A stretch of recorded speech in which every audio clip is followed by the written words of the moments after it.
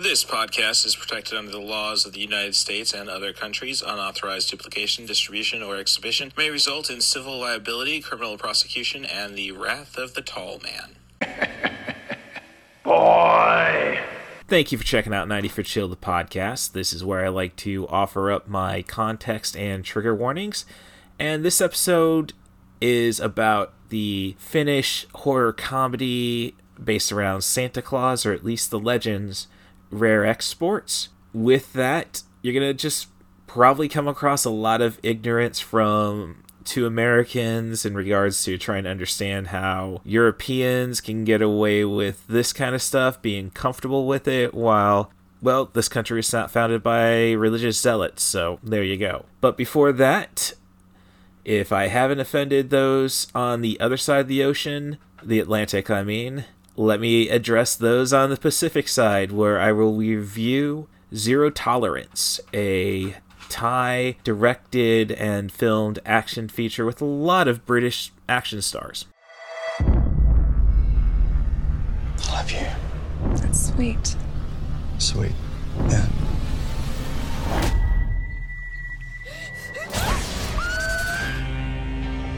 Emmy is working on Time and Cause of Death. Her name's Angel, no last name. Everyone has a last name. Not if your father's a ghost.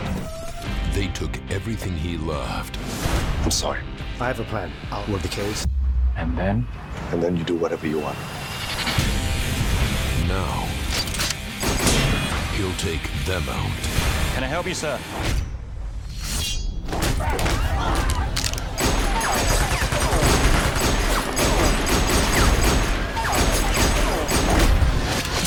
I'm gonna ask you a few questions, and you better give it to me straight. Because if you don't, I'm gonna hunt you down, and I'm gonna kill you.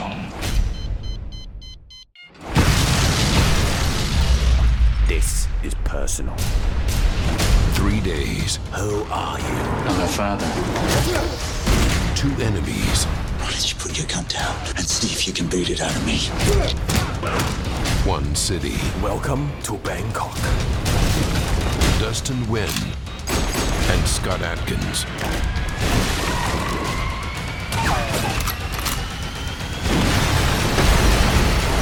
Zero Tolerance. This is gonna hurt.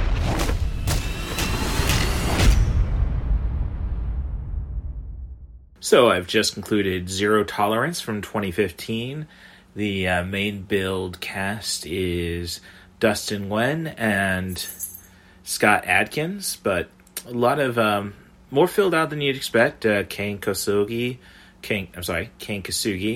son of the legendary Sho Kasuni, has a bit part. I would actually say this might be the most conviction I've ever seen from a Gary Daniels performance. It's got some stuff that, you know, is kind of watchable. Though by the end it's just way too convoluted. And when you immediately have to deal with a credit sequence, which is almost B-roll from the film, that's played twice, and they don't give a lot of credits out. So, and I'd say twice, I mean closer to 2.5 times. You know you're not going to have a brilliant film. The action is, well, let me get to the plot. It's about 2 former, let's say, Vietnamese, I'd say kids essentially, who were recruited by the CIA in the 80s, probably closer to the 90s, but I digress, who have a lifetime bond, and the cop who's amongst them is the godfather of Johnny, the secret type who spends his time in Vietnam. This film takes place in Bangkok. So he's the godfather of his daughter. The daughter, Angel, ends up being dead, hence the tagline, "They killed his angel, he'll unleash hell." It's kind of a bait and switch on the movie poster, at least stateside, where you have Scott Adkins more prevalent, who is essentially the villain, or so you think. Basically, the cop is just basically trying to cover up the killing spree to find out the answer to this murder and then you have to put quotations on the murder. So the plot ends up getting really messy, but there's some fine action sequences. But again, the direction, this is a passion project, I believe you'd call it, from a Thai director. I don't even really want to try to pronounce his name, but Chaos is in the last name, so he had that going for him.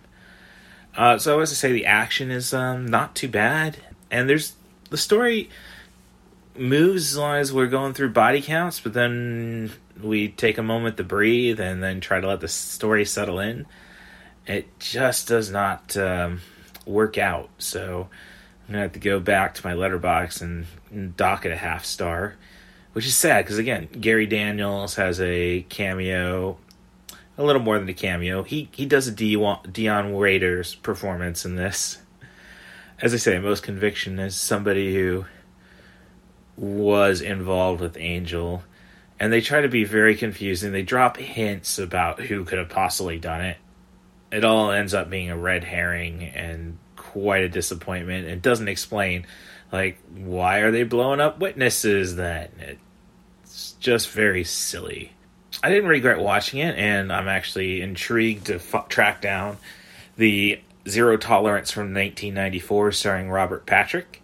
This is definitely one I'm going to have to say you're better off skipping, and I got to go back to my library of DVDs and just put this in the actual Alex Accessory Shop on Etsy's Trash Feature Review section instead of having it placed in the Alphabetized by Director section.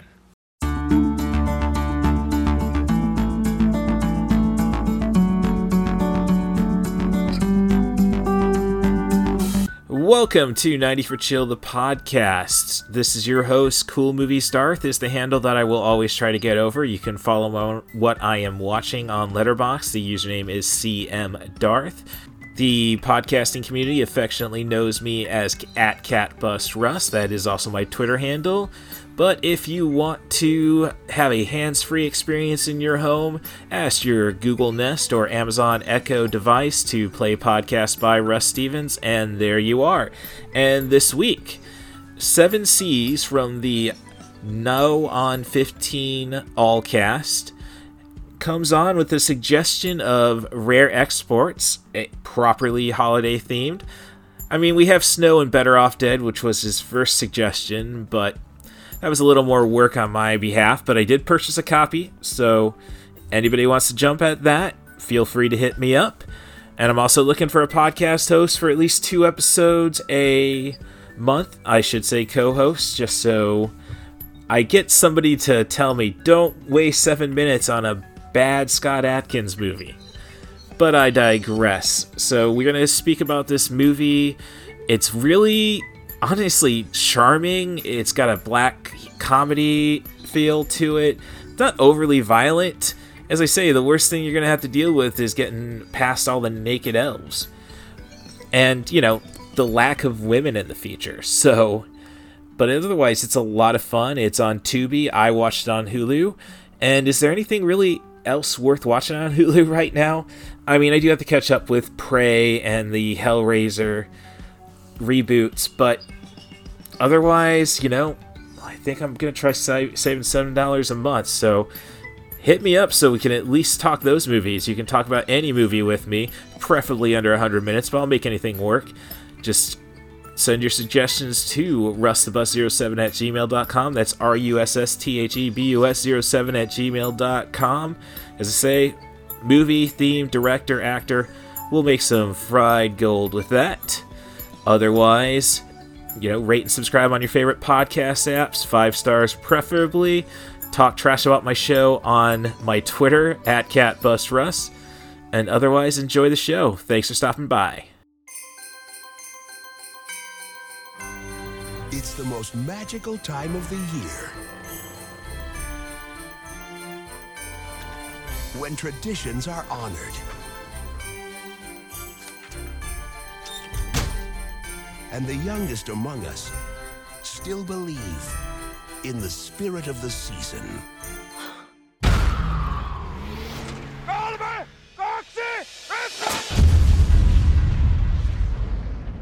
We found want something else than just plain rocks and dirt. This mountain is like a giant ice box. For storing what? Drill deeper. Bear the dynamite. You have a grave to rob.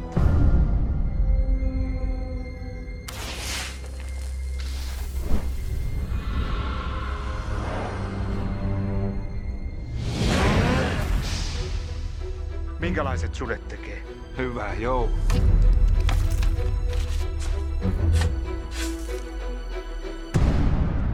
Isä! Vetti on viety!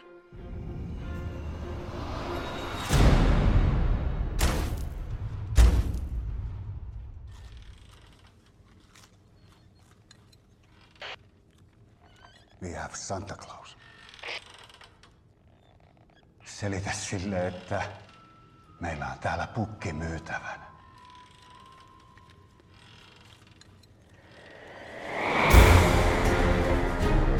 He sees you when you're sleeping.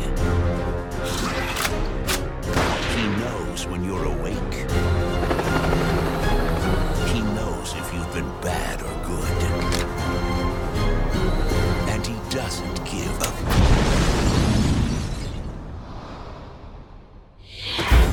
Rare Exports, A Christmas Tale.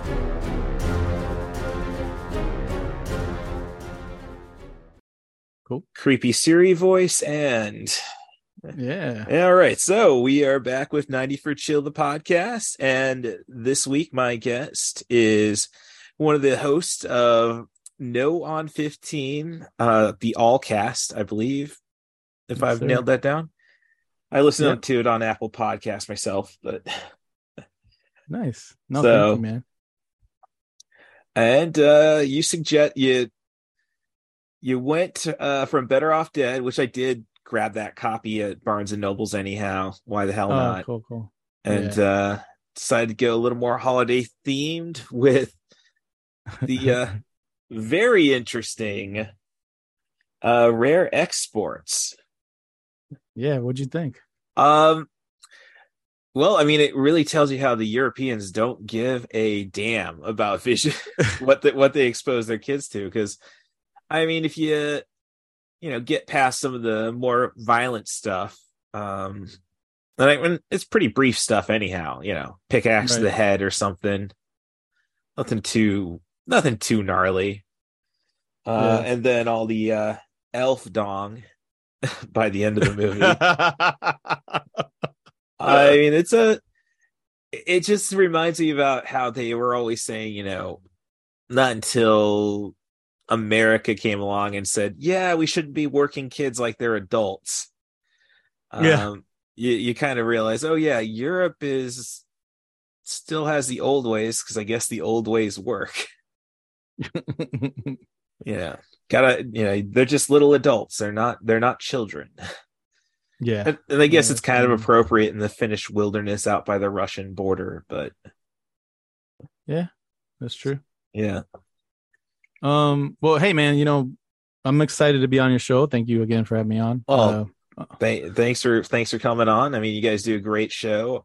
I do appreciate Chicago vibe. I mean, I'm down in Champaign myself. U of I out there.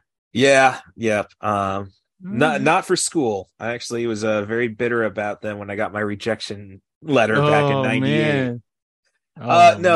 No, sadly they were right. Computers were not. I flunked out of computer science and went into professional wrestling. So awesome. that's how that turned out. Awesome. Yeah. That's cool, man. With that said, shot him a Malort. Ooh. To get this going. All right. A Malort. Oh, nice. That's how I knew I was part of the Chicago wrestling scene. They finally invited me to. You're a brave man. Either love it or you hate it. I think we all recognize that it tastes awful. It's more of like just taking that punch to the mouth and going back at it.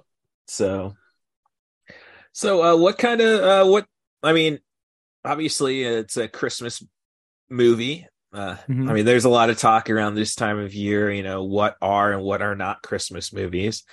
I'm on the Die Hard is a Christmas movie standpoint myself. Yeah, but, me too.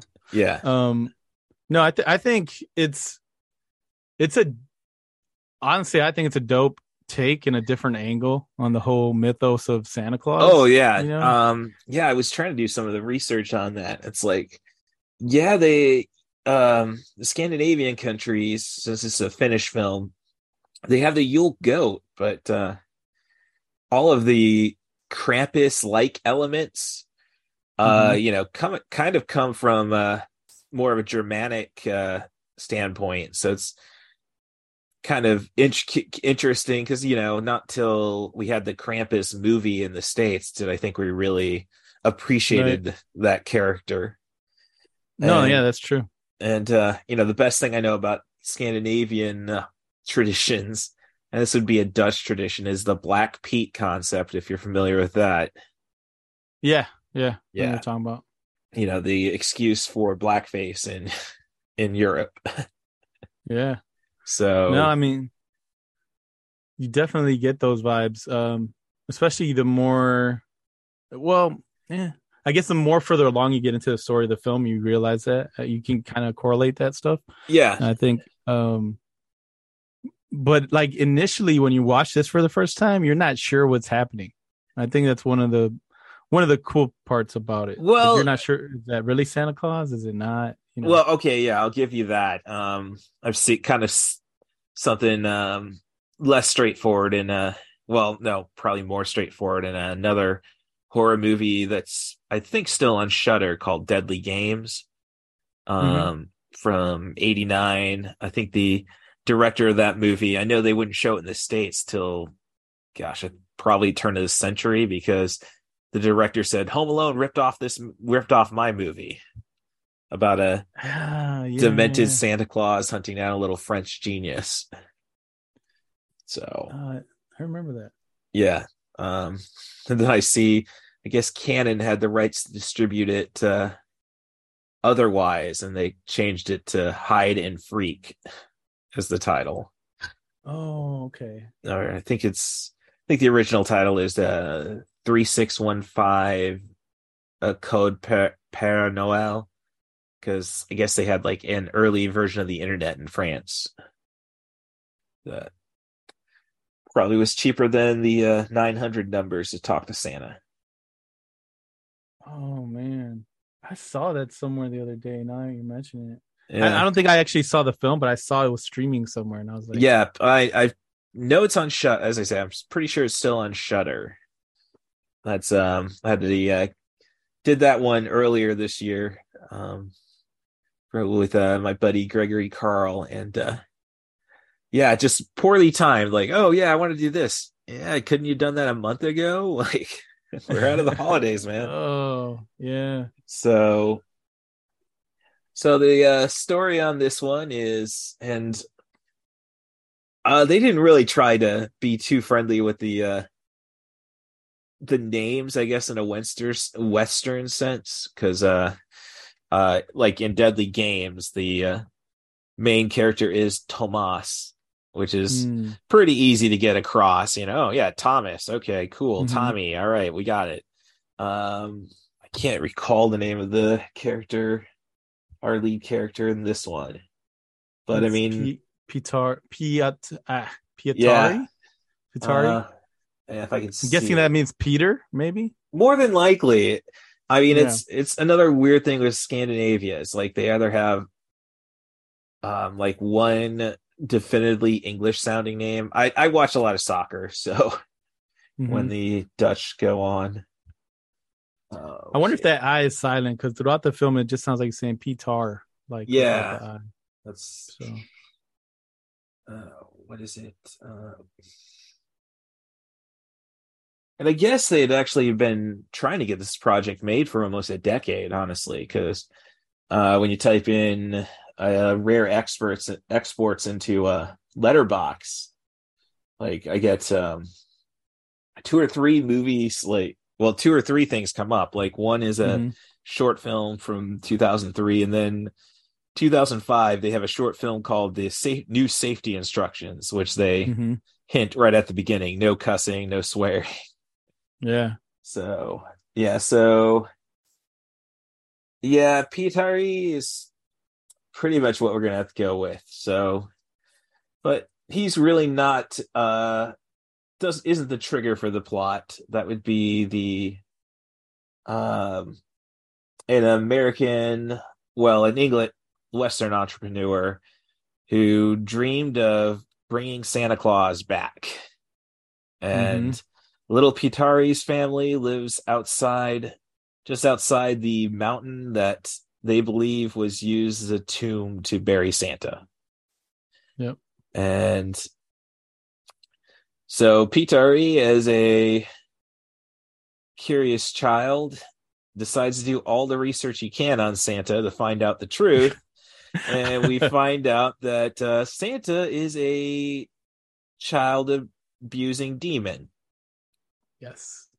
And so by Christmas Eve, the mountain has pretty much been cleared out, and they have Santa on ice in the hangar. And he's gigantic. Yes, gigantic horn. Yes. And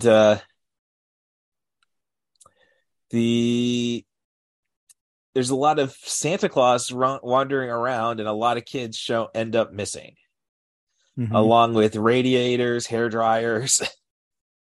Yeah, like what's going on? And all these Santa Claus looking people, and you don't really get it. Okay, then now we're getting the spoiler territory, but you don't really get it until they capture a Santa Claus.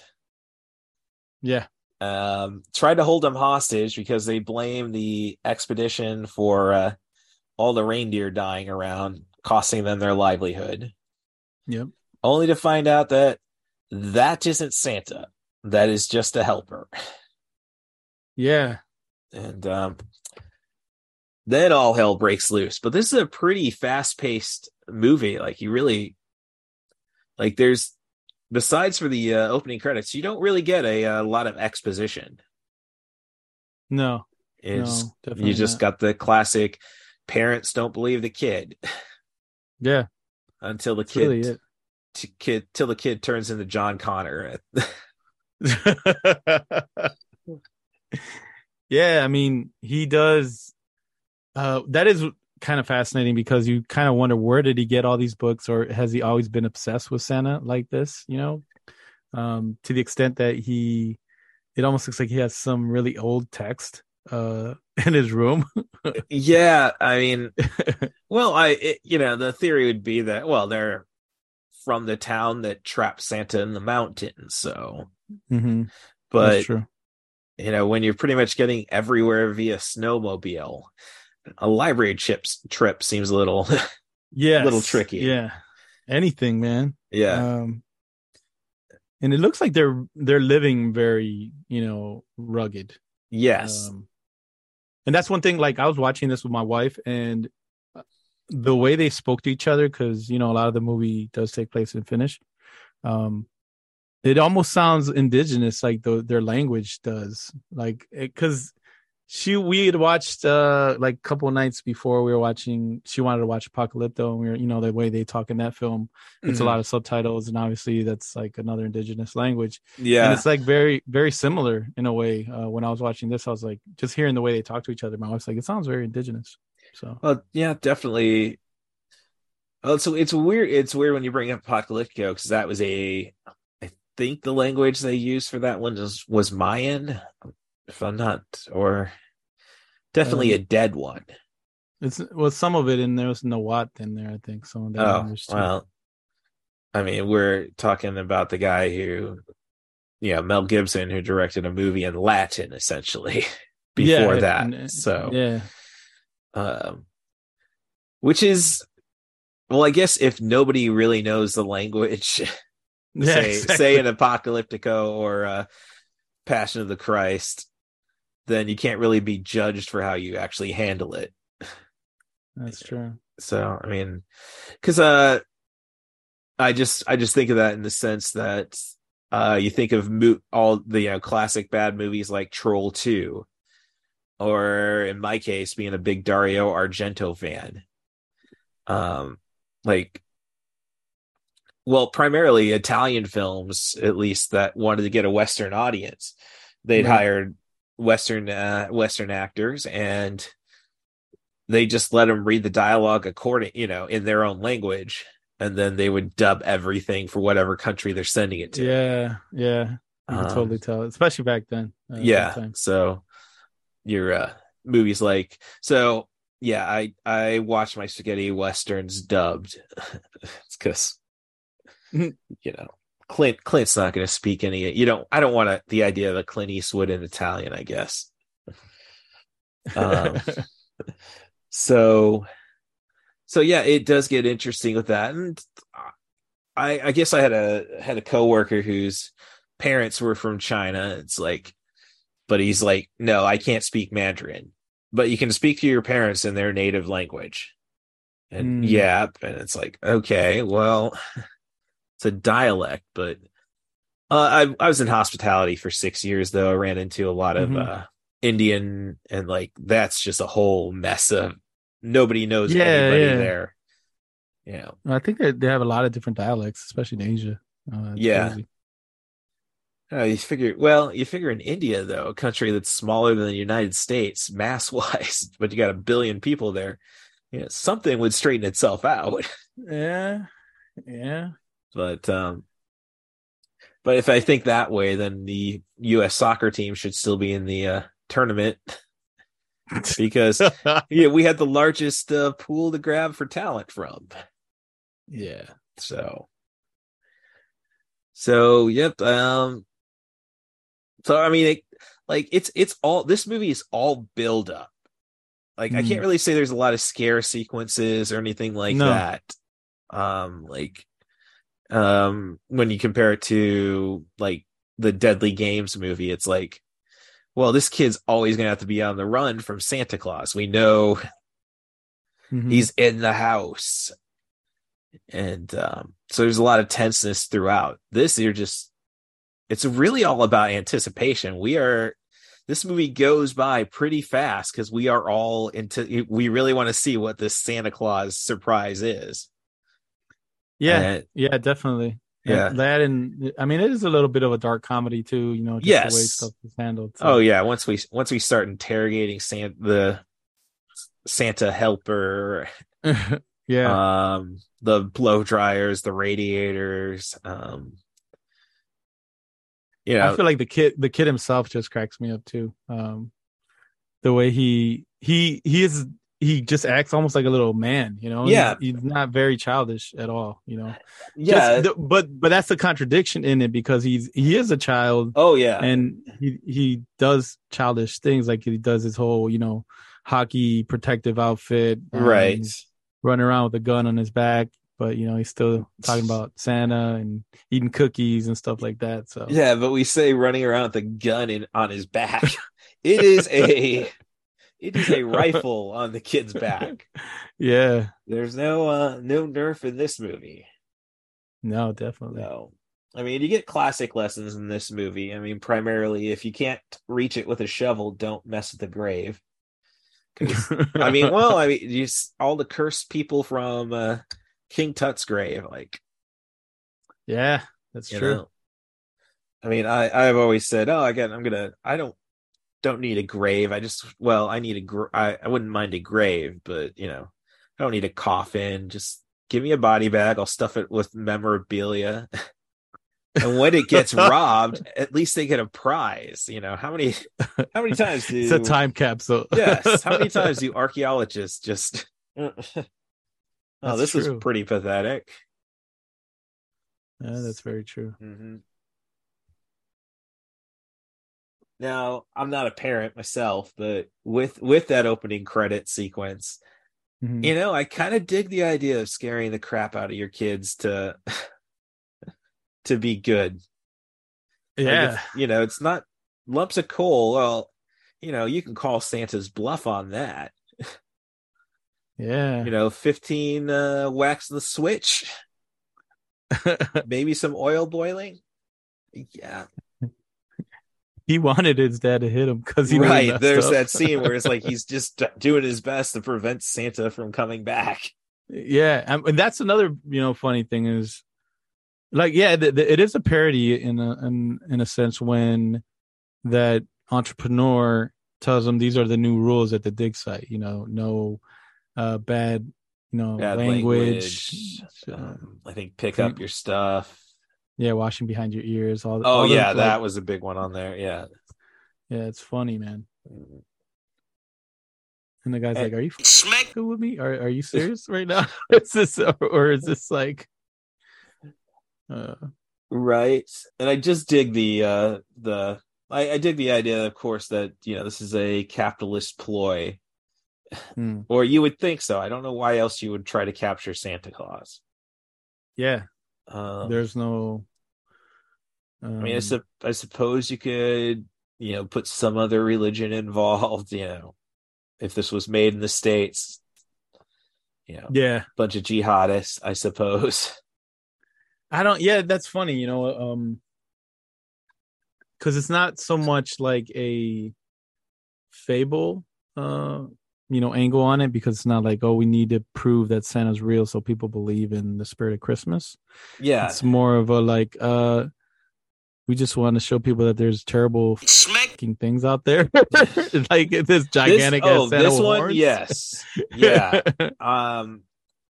It's definitely the writer-director concept. I was saying for more of the motivation of the guy, I think it's just more of a rich guy wanting, Richard Branson who never got laid, I suppose.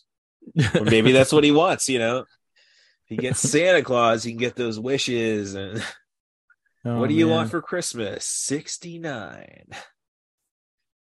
69. So, but when I think about, a horror movie in the ice, though, and like my anticipation, I'm kind of like, are we going to get a little bit of dead snow in this? I suppose if you've seen that one, Nazi zombie, is it? Yeah, I know what you're talking about. Sweden, yeah, movie. Or Norway, but yeah, no, but like as this movie goes on, it's like once we get to our working up to the climax, it's like, how the hell do all these people know all these things? I know they're kind of in the backwoods, but you have a helicopter pilot, and you have a guy who speaks English, but I mean that's not too uncommon in the rest of the world. It's just kind of like what more or less just putting me to shame as an American. It's like, I don't know how to fly a copter. I can fake my way through a couple languages, but that's it's almost like one of those things that I guess you have to learn depending on where you are in the world. That would be the way to explain it away. Like, if you watch, they have those reality shows like Life Below Zero where people live in Alaska or something and they have to know how to do all these things for themselves. So that would be the only way to explain that away. But, well, that's explaining how to, build a fire with reindeer dung, but that doesn't explain, doesn't explain like, that guy could just fly a helicopter.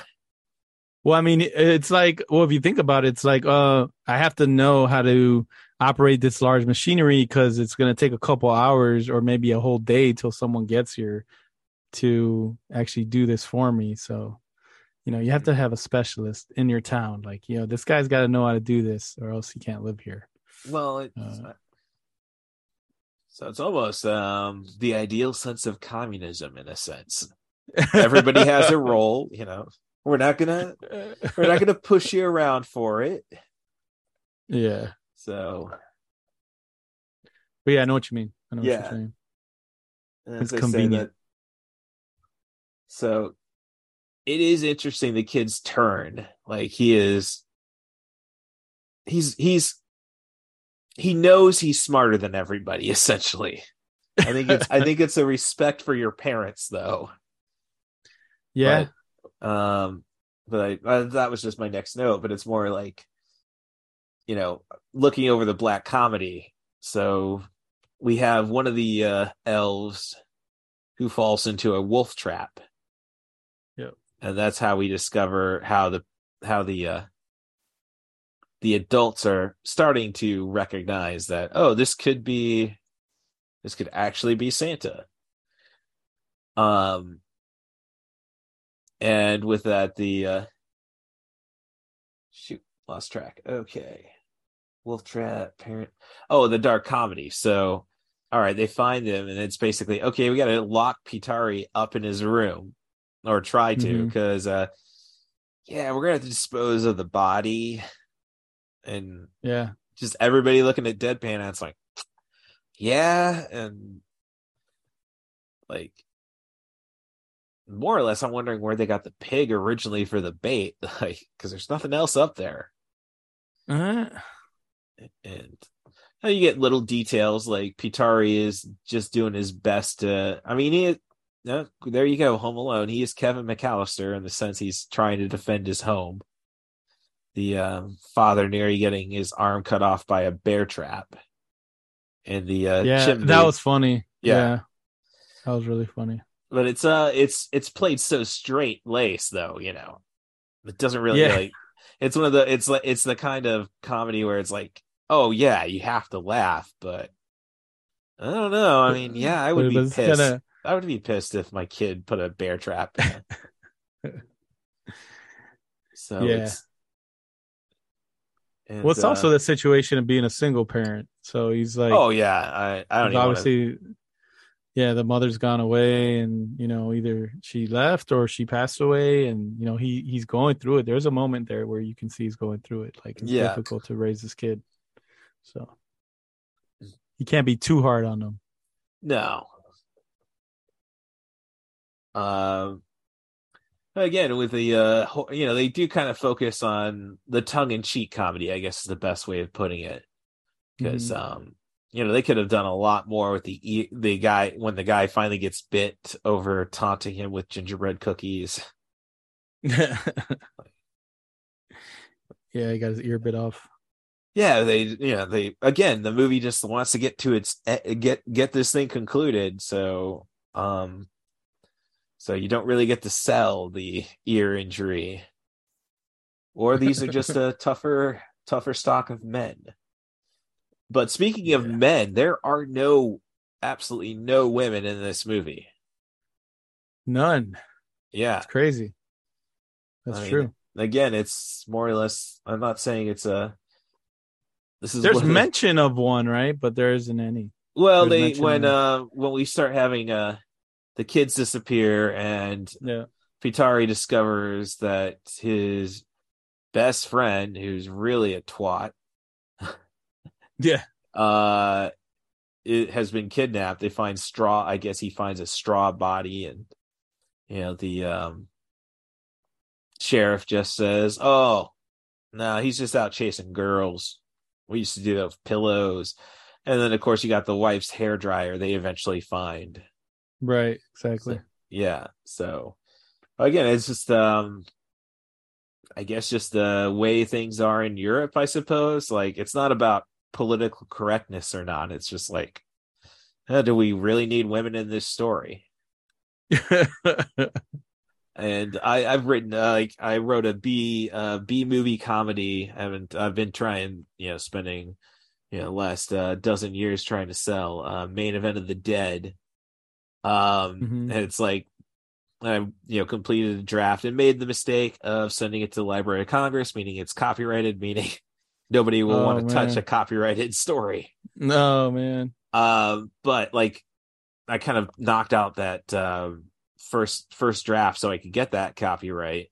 And then I look at the story and it's like, oh yeah, so I got some, rowdy sex in the opening, which is more, Clockwork Orange style montage of it. And then, oh yeah, there's no women in this script. Damn. I guess it's funny. Well, a lot of that depends, man. I feel like I understand inclusion, so it's not so much that. I think in the pace of the story, it makes sense. Oh yeah, no, that's just entirely true. You just said it makes sense. Right. So, and women are smarter than men for the most part, so they're not going to be chasing down Santa Claus. Exactly. So, okay. So let's see. I mean, this is, as I say, it's such a fast movie. There's really not, I mean, it's one of those where I rewatch it and then it's like, what do I put on Letterboxd for this? Mm-hmm. I don't necessarily think it's 4 stars. Then the more you talk about it, and I got it playing in my peripheral, it's like, yeah, maybe I gotta push it up. It's I mean, because it just tells its story so so well paced, and mm-hmm. I mean, again, it's all about I think they just sell you on the concept. It's all about anticipation of what is this Santa going to be. That's true. A lot of it is that, and then it's just like you said, anticipation and mystery, because you don't exactly know, especially if it's the first time viewing. If you watch this for the first time, you're not going to know. Obviously we're spoiling a lot of it, but I mean, when that is the problem with this podcast. When it's a 90-minute movie, that's like, oh, this isn't Avatar where we're gonna.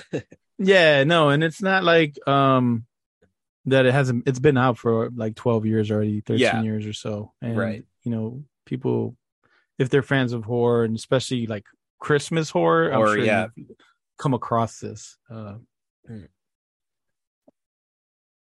And it's not like specifically like completely horror either. There's just horror elements in there. Right.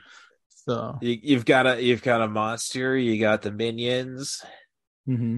If you're gonna compare it to a horror movie, at least holiday horror, you'd probably compare it to the original Gremlins, if anything.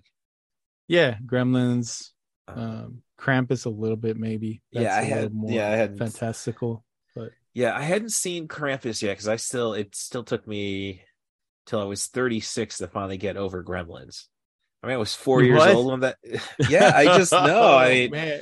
I was raised, my parents, so I'm the second child in my family. But my older sister has high-end autism, so I mean, she's fine. She functions fine, damn near genius, but no social interactions, meaning she's not really a threat to her parents. So I essentially took the role of the oldest child, and then it wasn't till my little sister and my little brother that my parents start loosening up. It's like my best friend, she was saying with their first child, she eventually said, I decided I was going to have it, and it'd just be the flapjack. You throw the first one you put on the griddle, you don't expect to be good. You're just making sure the oil's hot. So that was essentially. So when Gremlins came out in '84, like it again inspired the PG-13 rating, along with Indiana Jones and Temple of Doom. Thank you, Steven Spielberg. It was just weird because Hardee's, you could buy the kids meals they'd offer, and you get a record and little book that you'd play. Telling the story of Gremlins. So I hear you, man. I grew up in, I'm a Latino, so grew up in a Latino household. I'm like the 7th one born, so I got a big family. So by the time I'm coming along, I'm getting, hand-me-downs, and my parents probably don't care anymore. Right. They know how you're not going to die. Yeah. So I must have saw that when it came on cable TV for the first time. And I was probably like 6 or 7 years old. And I loved, there was so much merchandising behind Gremlins. Yeah. The toys were amazing. The stuff, gizmos and stuff like that. And there was like activity books and all that. Right. 80s, which obviously. Regardless. It's hard not to see it. Yeah. So I was afraid of the dark, though, up until, my early, pretty much, once you get to the point where you got to go out and party late. I'm not saying party. I mean, playing video games late, whatever, with your friends. Like, no, I was really worried about that stuff. Like, these guys come out at night, and you get some really vicious imagery. So it wasn't until I got to see it at we used to have a theater down in Champaign, like the oldest co-op movie theater, and they ended up going. I think they were going to go out of business before the pandemic, but regardless, me and my ex-girlfriend went to see it, and it's like, okay, yeah, all right.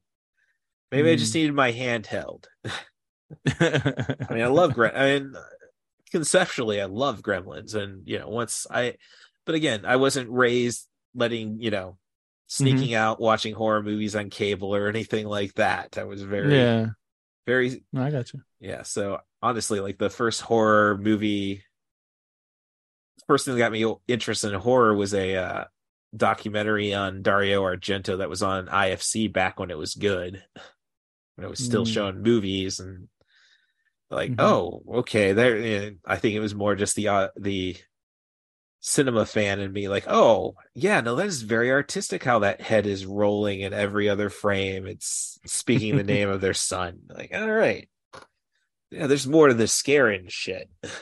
Yeah, no, there's a lot. It's so much now. I mean, especially now, because there's cinephiles and there's so many subgenres of film. Oh yeah, genres. It's crazy. Yeah, it's like it's being of Gen X, it's almost like, yeah, you millennials are right, but you are a little pretentious about it. Yeah. That's funny. Like, yeah, we didn't do enough to stop the MAGA movement before I was ever born, but we didn't do anything to encourage it. How do we know that? Well, I don't. You're up in Chicagoland. I'm in downstate. It's like, everybody from downstate, like, I mean, I don't, but that's just because, well, I'm going to be up there at least, try to see 4 or 5 Cubs games a year. Any of the good concerts. It's like, yeah, I know nobody's coming to a 1,000 people venue in Champaign-Urbana, and nobody's going to Peoria since they moved the strip club away from the Civic Center. Oh man. I mean, there used to be rock bands that would come through Peoria just for that strip club.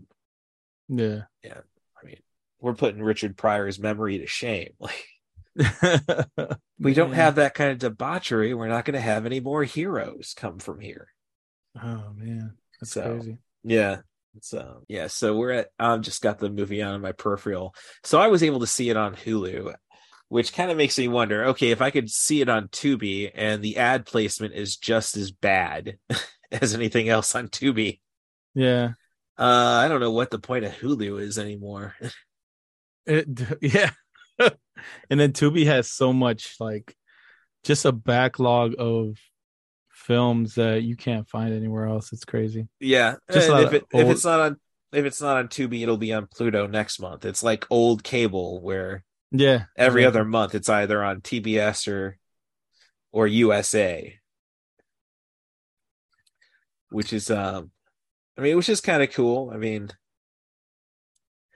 but no, I mean, I got a few movies I want to watch off Hulu. Prey, Hellraiser, and I guess Moon Knight is on Hulu, I suppose. Oh, really? I didn't know if it was on. I know they advertised on Hulu. I'm stealing my older sister's Disney Plus password. So. Oh yeah. I mean, and stealing my parents' DirecTV information so I can go and watch all this stuff. So it's like, we'll edit that out later. No, I was talking about stolen cable boxes last. I mean, not stolen cable boxes. Everybody had a friend back in the day or a family member, usually an uncle, who had a cable box that would skip through the pay-per-view channels. Yeah. Or take off the somebody, protections. Somebody. Yeah. Yeah.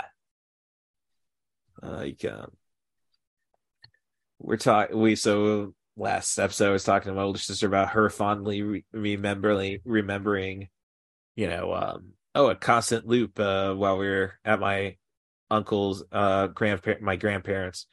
And of course, there's an uncle who lives with their parents till he's into his mid-30s, who has stolen cable. We're reminiscing. The constant loop of Ernest Saves Christmas and Ghostbusters 2 that year. And, it's like I'm remembering. I was only 9, so I wasn't devious enough because every other advertisement was for Roadhouse, which is.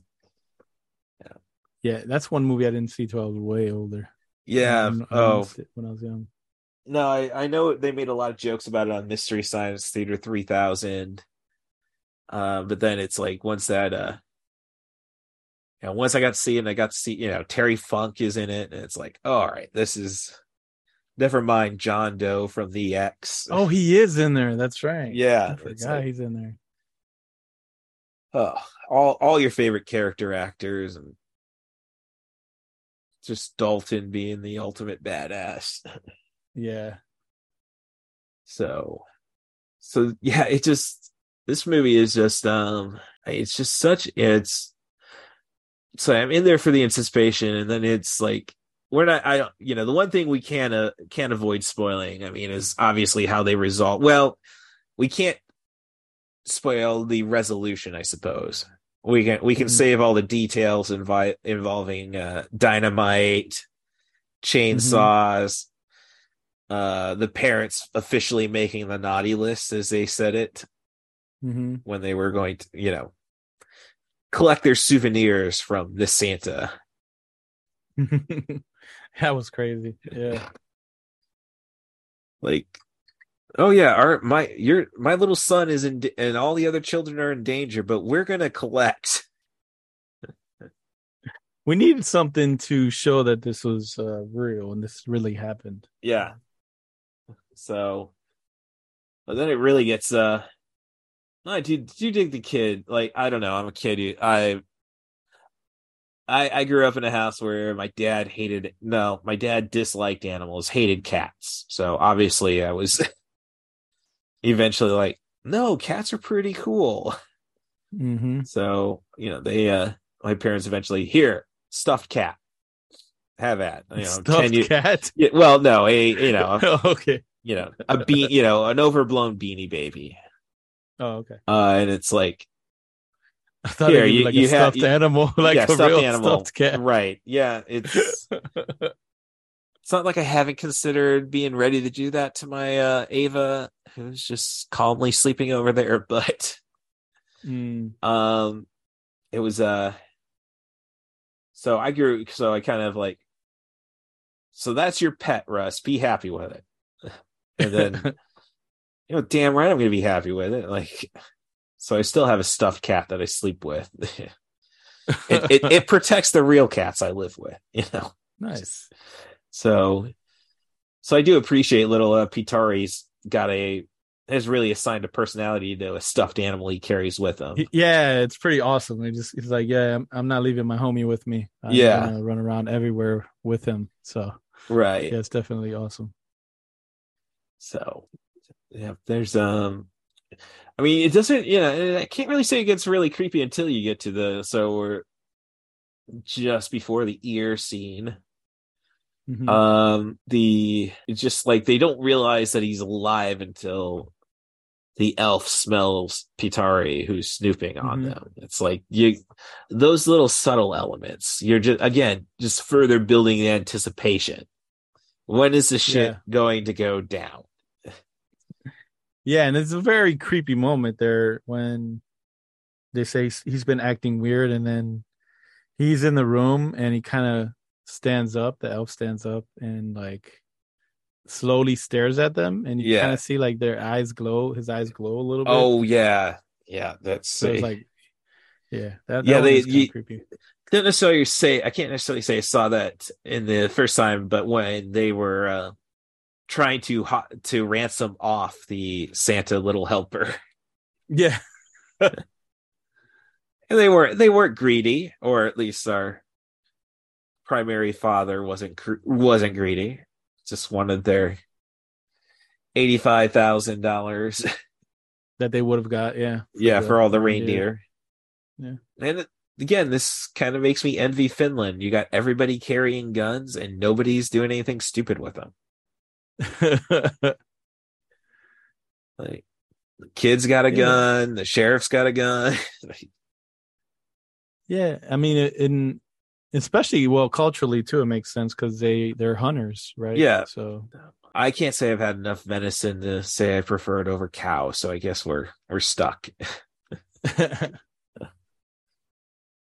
I mean, I think it's Rollerball that basically says like Chicago only survived the corporate apocalypse because of the food of the meat packing, essentially. Or I think Chicago survived. I think it was Indianapolis that didn't make it. Oh man. That's definitely one to check out. Rollerball 1975, James Caan. Yeah, I haven't seen that in a while. Yeah, definitely, I dig it. Well, I guess I kind of owe that movie. I guess I'm going to push that movie whenever because my that was my parents' first date. Oh, that's cool. So, yeah, no James Caan being ultimate macho. I'm not around. So, but yeah, it's just one of those like. Unless you got really specific scenes that really blow you away, I think I'm almost ready to just. No, I think it isn't one of those because it's not like a comedy per se where you remember those jokes. No, you in that sense, it's more of a story as a whole. And like you said, like as I say, it builds towards something. So it just feels. Like it's almost like you could, I guess if somebody would remake it, you could probably, I guess the goal would to try doing it is like a one-shot feature, like your Birdman, just because of how quickly this movie flows. Yeah. So that'll be actually, yeah. Okay, no, don't put that on the universe because American remakes never work out. No, man, they don't. They don't. I don't think. Well, I mean, think of one. Oh, I'm sure there's one that I like. Is there one though? They don't immediately come to mind though. I can't think of one, man. Yeah. I mean, I hear. I've never seen the Ring myself, and I hear a lot of people think that's on par with the original. I've seen it. It's just different. Yeah, I mean, like the biggest crime was probably Old Boy. That was one I just avoided seeing because I saw the original. Yeah, yeah. Like you watch, I don't know if you can watch it again after you watch it once. It's like, I've seen it a couple times. I mean, Lord knows we're never going to get a remake of I Saw the Devil. Oh my God, no, I hope not. That one's a masterpiece, man. Right. No, I guess everybody would probably say the better remake. The only time the remake worked better than the original would probably be, and I don't agree with it, is the Birdcage and La Cage aux Folles. Yeah, I don't know about that. Yeah, yes, you have Robin Williams, but then once you have Robin Williams, you have no subtlety in your movie. If it's a comedy, give me 1 hour photo, like. Yeah. Now, the one thing I just like, I don't know, this, I'm not a rugged person, but yeah, it doesn't seem too bad in Finland, except it seems like they're all trying to survive on gingerbread throughout the movie. Yeah. Like well, especially where they are. So it seems like they're kind of isolated. Yes. And I've heard some people compare moments of this film to feel like The Thing. Even though not specifically like scientific wise, I think this the isolation part. Yeah. Where it seems like they're at the edge of somewhere and it would take a while for anything Right. Nobody's coming to rescue them. Exactly. So So I could see that. And well, I know we said it is more of a like ongoing story where you're, waiting for with anticipation, but yeah. There's the one scene that does stick with me is, and I'm going to say spoilers. I don't know. Right. You can edit it if you want later, but the scene at the end, man, sticks with me when like he's showing them. Okay, that's yes. The entire when like that's the beauty of the movie is you're waiting. It's like when people say, "Oh, I can't wait till they say the title of the movie in the movie." Mm-hmm. Like these drug lords are a clear and present danger. And you're left wondering, okay, why is this called rare exports? Mm-hmm. So yeah, we're gonna, basically after the day is done, Santa is no more. All there are left are the elves, and they don't have a purpose without Santa to serve. Yep. So the folks up in Finland train the elves of Santa to be Santa Claus. Yeah. And yes, that's very out of, say, something you'd expect to see in a Jean-Pierre Jeunet movie like City of Lost Children or even Amelie, or even pretty much any of his movies except for Alien Resurrection, which I stand by. I think that gets... no, I'm just kidding. no, as I say, I stand by. It's a it's almost, it has a Tim Burton-esque quality to it in a way too, where that assembly line, moment that it's kind of synonymous with his movies. Right. Yeah, just basically they put a little fake doll in the elf's lap, and they show them how to act like a small Santa. Mm-hmm. And essentially the rare exports is the fact that now they're just going to sell these for $85,000 a pop. You'll get a real Santa from an immortal being from Finland. Yes, from the original land of Santa. There you go. Which really brings us, I guess, to the biggest point. So the movie ends with the slave trade. Yes. I said to my wife after watching, I was like, yo, so they said they got out of the hunting game and got into human trafficking, essentially. So, which is crazy. And I suppose it's not as cruel as that sounds. Like, well, these guys didn't have a purpose. We've provided them with a purpose. Yeah, that's true. I mean, we obviously know, because as again, it's like, it makes you wonder if they really have ratings boards in countries. Obviously they do, because you have the infamous British video nasties list. Yeah. But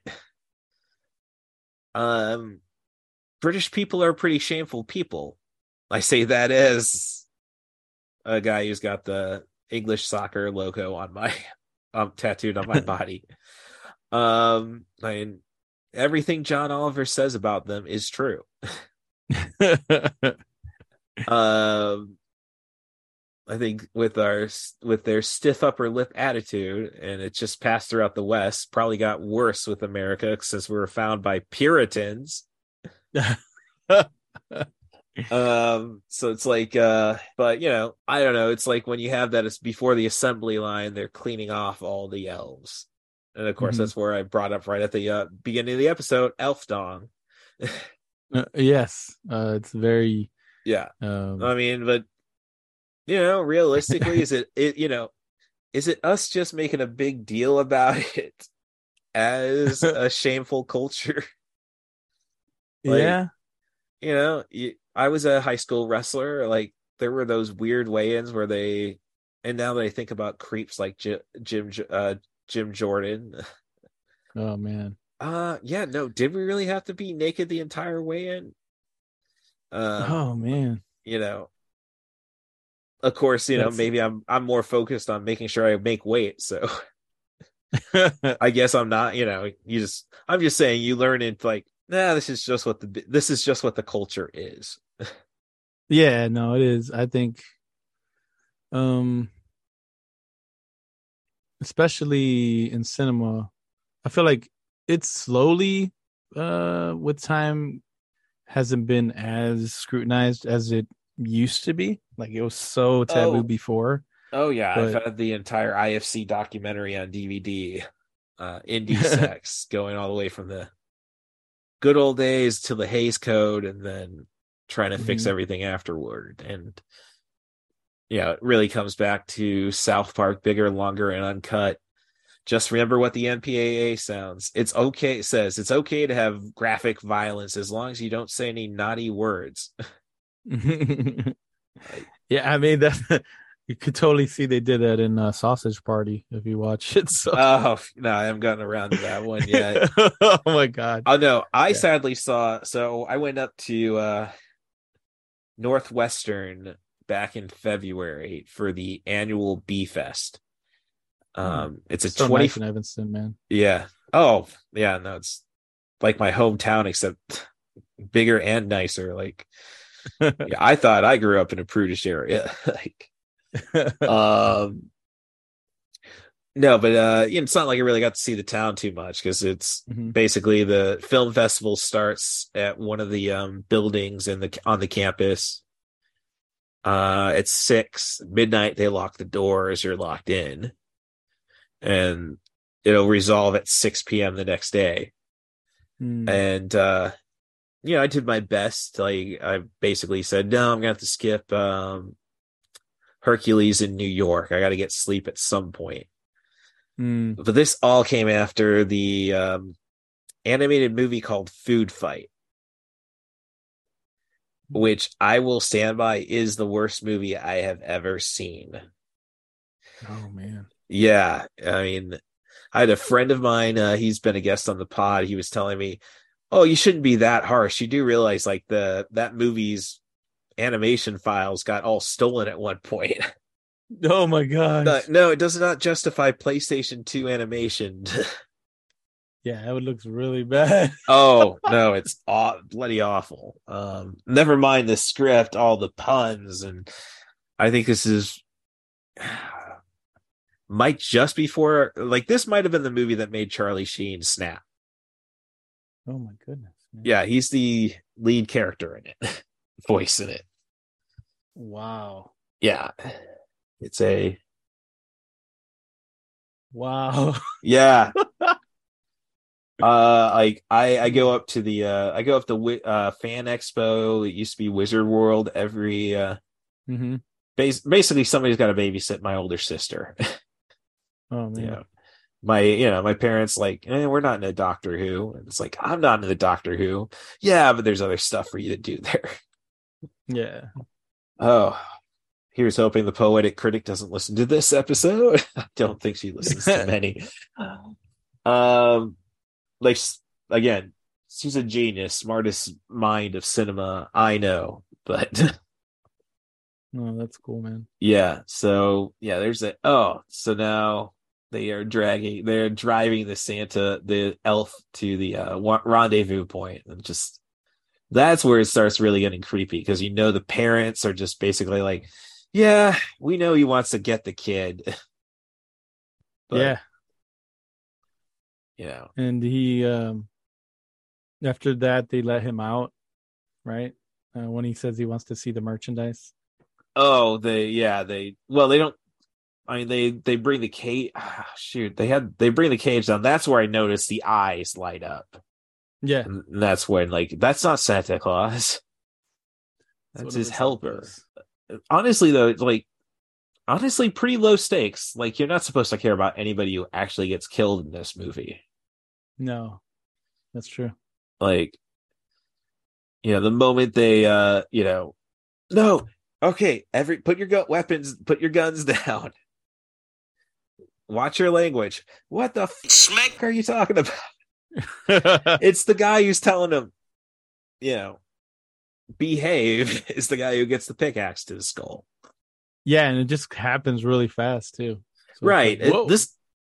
I was to say, again, reminds me more of like a Gremlins, because if you've ever read about what Christopher Columbus wanted Gremlins to be, yeah, there's a movie on Shudder called The Sadness. I did a podcast again with Gregory Carl about that, but it's like basically the rage virus, except you know what you're doing. So, and you have no inhibitions. So there's a lot of rape going around and everything. It's like, no, this is a remake of Gremlins.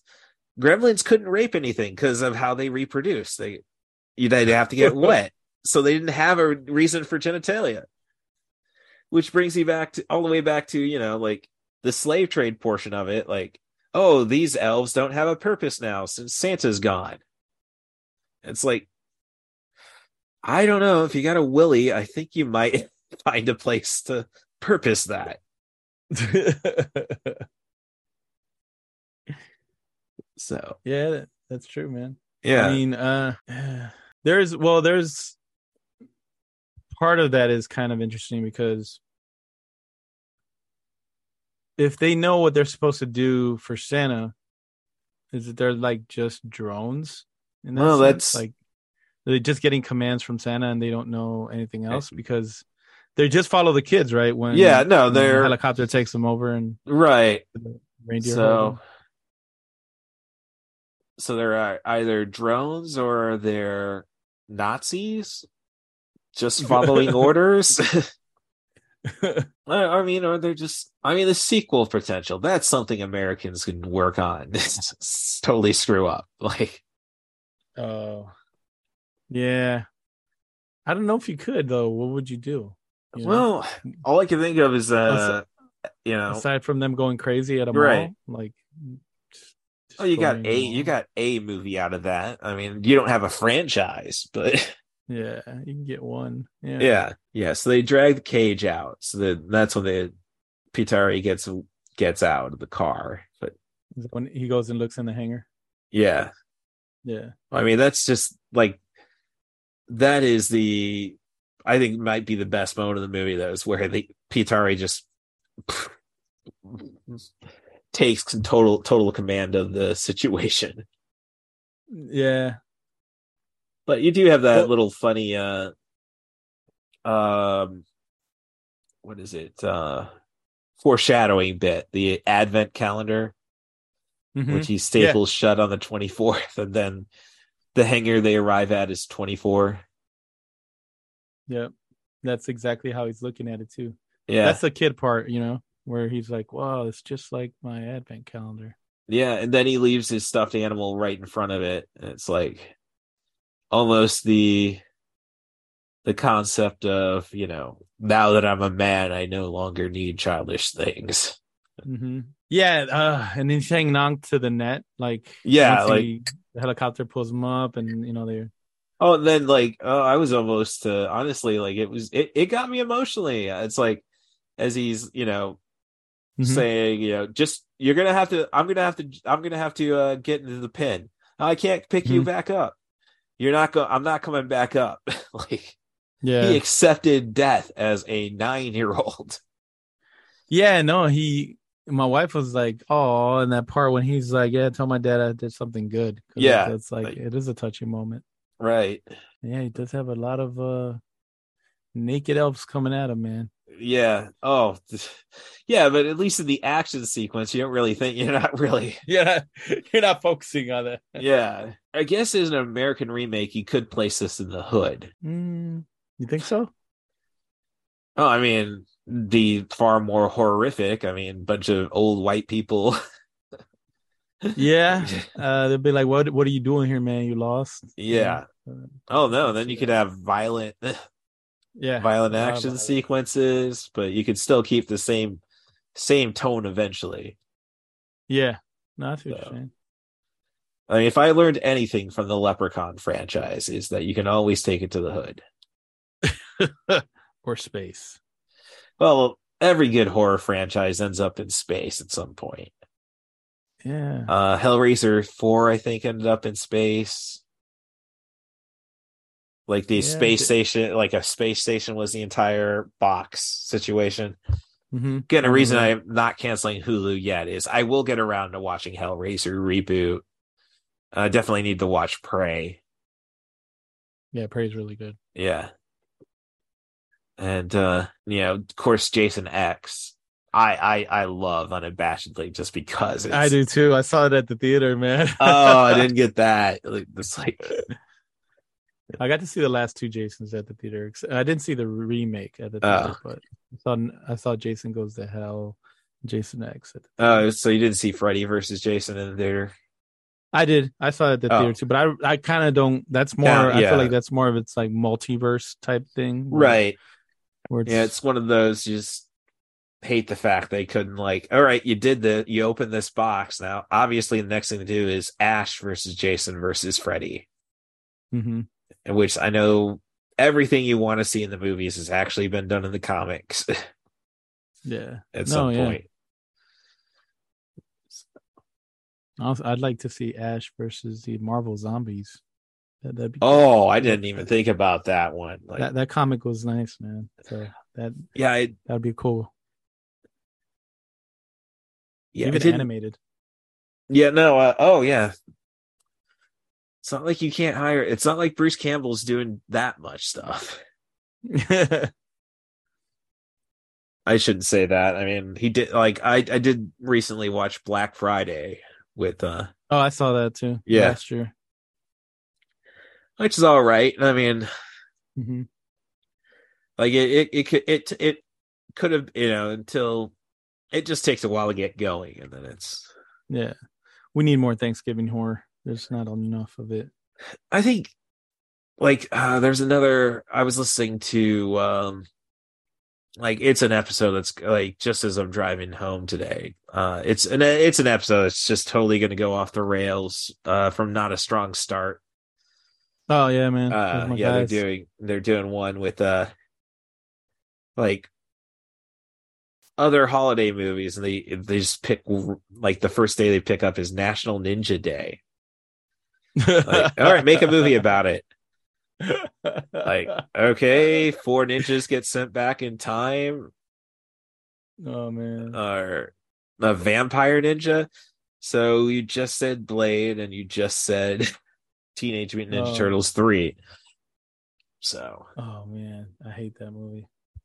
I don't know. Okay, hate's a strong word. I just feel like that's a whole nother discussion. I want no, it would qualify as a podcast. Save that stuff. I just I remember seeing it, and some of the things in that movie are just so bad, but more or less from a filmmaking standpoint, not necessarily trashing on the franchise. Yeah, no, definitely. Yeah, I mean, I made a spur purchase. Oh, Teenage Mutant Ninja Turtles 2: The Secret of the Ooze on iTunes for $5. Mm-hmm. Why not? I know it's nowhere as good as the original, but I think I have all of them on Blu-ray. I just I'm doing my best. I never get to that third one. You see, I haven't watched the remake. I mean, not the. I haven't watched the. I mean to get around to the animated one. I have not watched any of the Michael Bay produced ones yet. Yeah, Michael Bay. Yeah, it's a whole nother animal. I'm sorry, not animal. That's a whole nother topic to tackle. Well, fortunately, none of his movies qualify for this podcast, which is probably the biggest problem. Like, how really we're gonna have 2.5 hours of this of Bad Boys? Oh man, they're not meant for that. Yeah, I know some people are saying, "Oh, John Wick 3 was just long and boring," and it's like, no, as long as it keeps expanding this world, mm-hmm. They are all awesome. Never mind, he gets to fight a new, that guy in every movie, Mike DeCasco. Mark Dacascos in 3, Yeah. The Ruby Rose and Common in 2, Mm-hmm. and then if you watch the Bloodsport sequels, you know who Daniel Bernhardt is. Oh my goodness. There's sequels. There is sequels. You're right. They're like straight to video. Right. Jonathan Rhys Davies, the guy who plays Gimli. Yeah. Is in the third one, the Dark Kumite. And I'll give the second one credit. I always remember him from the Mortal Kombat TV show. Oh, I never watched the. Yeah, that's where the first time I saw Daniel Bernhardt and anything was. Okay, dang, I'm missing out because I knew some WCW guys made some cameos. Wrath was at one point. I think they called him Wrath, like Brian Clark from Chronic. The original Atom Bomb. Yeah, he played a Kiro, I think, in that show. Or Zero. Right. Well, like the 2021 remake, he wasn't in the game. Why are we? I don't think the 2021 remake was bad. It's just like. It's just a bad example of. It's what happens when you put really great martial artists in a movie. Yeah. And they can't act. Right.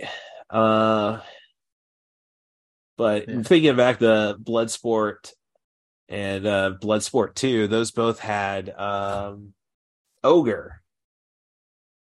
Was he in both of them? Yeah, Bloodsport, the first Bloodsport and Bloodsport 2, yeah. I know he was in the first Bloodsport, but right, yeah. So Ray Jack, he's the only character that comes back for the second movie. Ray Jackson. And Pat Morita is like in the second and third movie, Bloodsport. Shut up, man. Yeah. Oh man. Donald Gibb, that's his name, man. Yes, that's Ogre.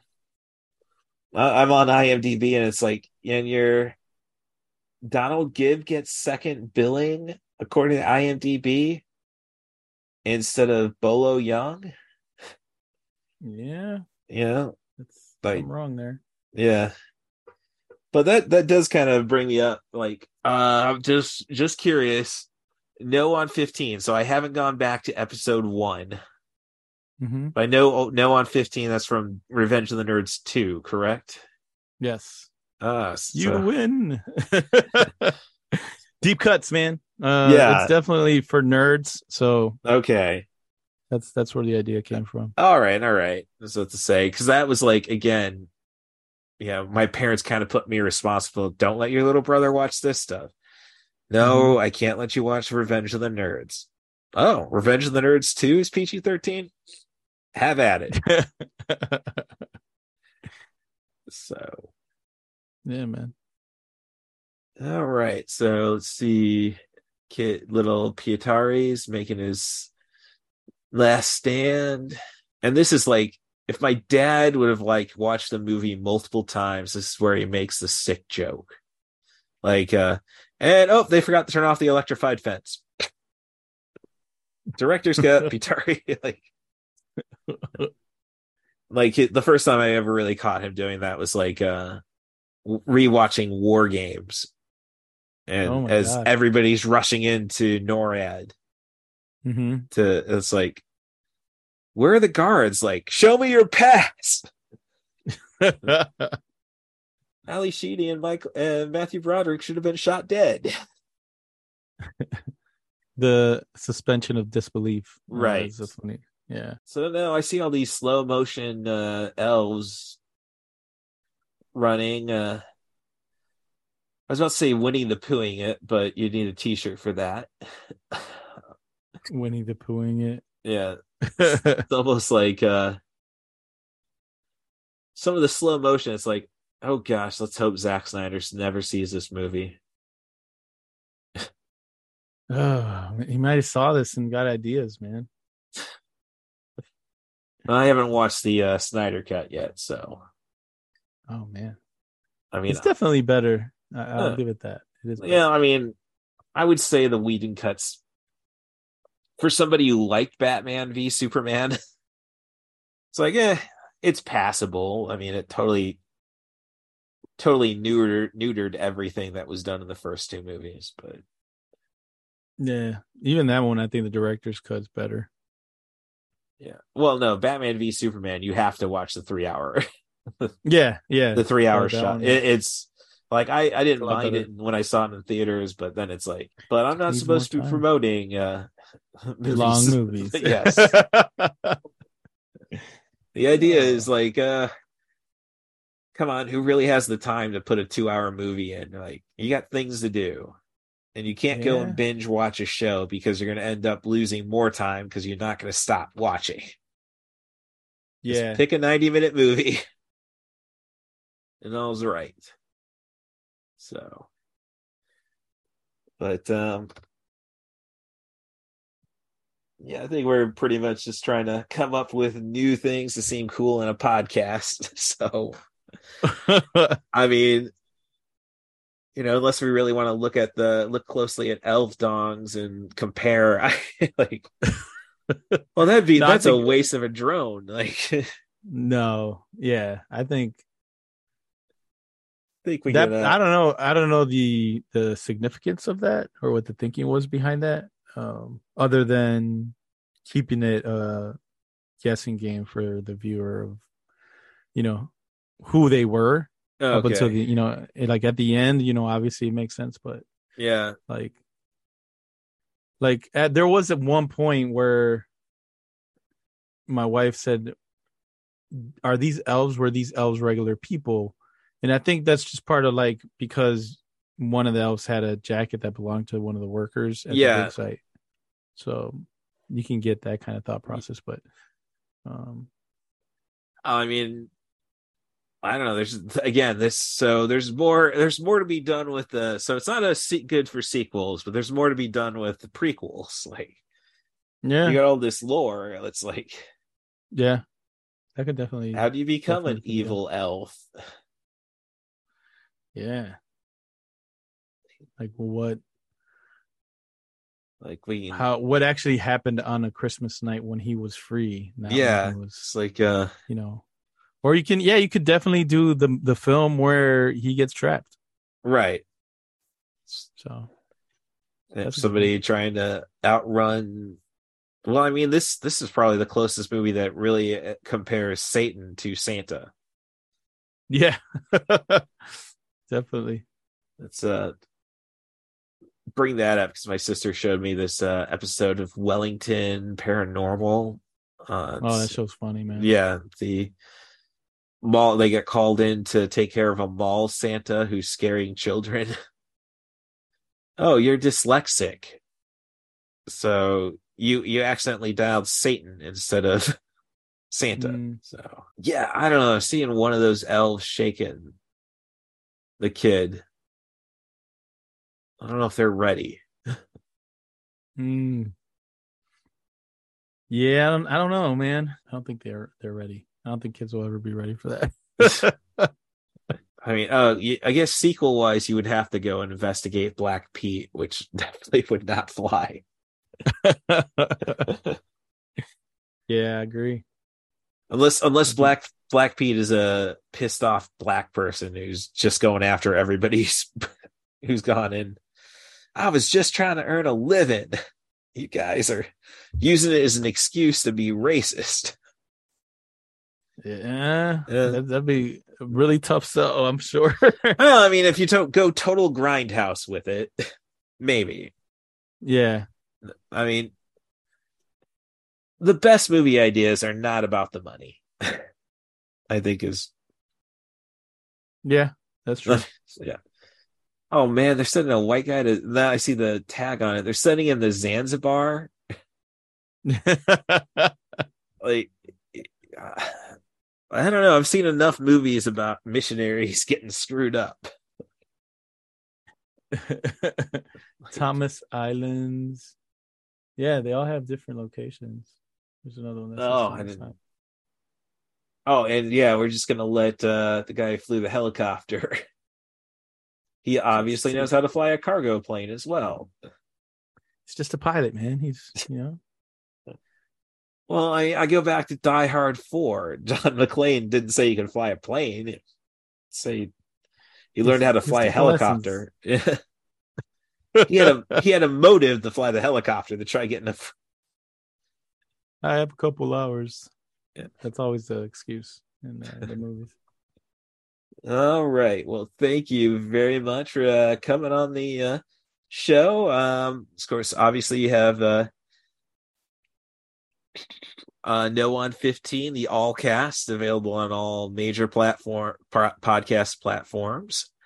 Anything else you'd like to plug? Yeah, man. Again, thanks for having me on, and we have a couple more episodes coming out this season. We have probably like 3 more. We have our best of 2022, our Christmas special, and our cold weather season finale that we do every season. So, okay, all that stuff should be coming out, and look forward to season 4 next year, man. All right, very cool. And where can they follow you on Twitter? You can follow me at the Real 7 Cs. You can also follow our podcast at the No 15 Allcast. And I'm the host. So all right. And are we having any ambitions on getting ready for the fall of Twitter? Have you come up with your Mastodon or your Hive account yet? They're all the same. Yeah, we have a Hive. It's at the No 15 Allcast. We have Mastodon, the same thing. All right. TikTok, pretty much anywhere, man. Okay, cool. So you're like, I was like, do I really need to create a Hive? It's like I don't know how much I want to, bet on what's going to, and probably nothing. Elon Musk I think Elon Musk will probably give up on it. It's a lot of work, man. Just to work in, it's all about infrastructure. So really, I'm sure it's getting expensive, and at some point he's going to try to sell it off to someone else. Right. So of course you can follow the podcast on all your favorite podcast apps. 90 for Chill. You can follow me on Twitter at CatBusRuss is where I'd like you to give me all your complaints. Otherwise, nothing but 5-star reviews on your favorite podcast apps, preferably. I do reciprocate. And as always, thanks Stacia Hardin for being my inspiration and keeping this show going on, or at least me trying to do something to make the dead proud. And awesome. All right. Well, thank you for coming on, and I can't wait for the season 4 to come up. Thanks, man. Thanks for having me. Thank you. Can I hear a wahoo?